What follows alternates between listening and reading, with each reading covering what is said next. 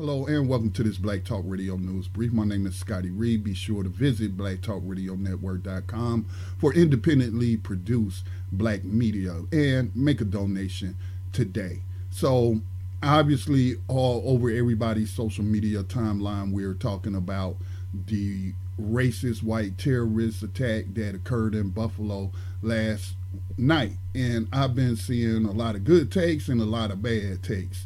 And then some takes I wouldn't classify as good or bad. It's just that people said what they said. So here's a common thing. I shouldn't say really common, but here's something that pops up every time a white racist terrorist strikes. Why don't racist white terrorists go to the hood and take on the gangbangers, our so-called soldiers? First of all, just because you have a gun and know how to shoot a gun don't make you a soldier. So right off the bat, as a U.S. Army veteran, no, I'm not going to call these people soldiers. All right, they are gangbangers. That's what they are.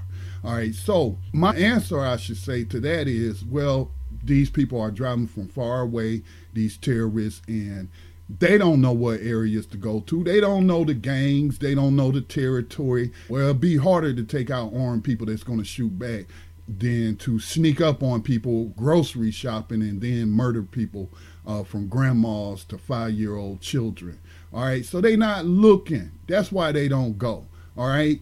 And the United States government isn't really treating these people like the terrorists that they are.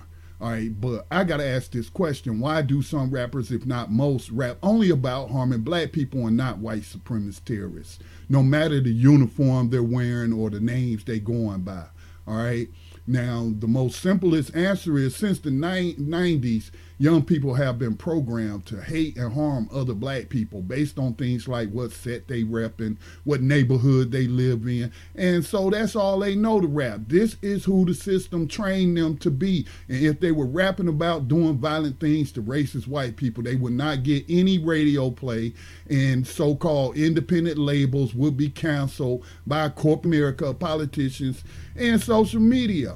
Because refined racist white people control the entire entertainment industry in their platforms, they will not allow it, but they are more than happy to let these clueless robots sing about shooting up their own black communities in which they live in. But again, they not. Let's not even look to these quote unquote soldiers to be the protectors of the black community when they shooting up the black community themselves. It's been Scotty Reed with the Black Talk Radio News Brief. Peace and blessings to all.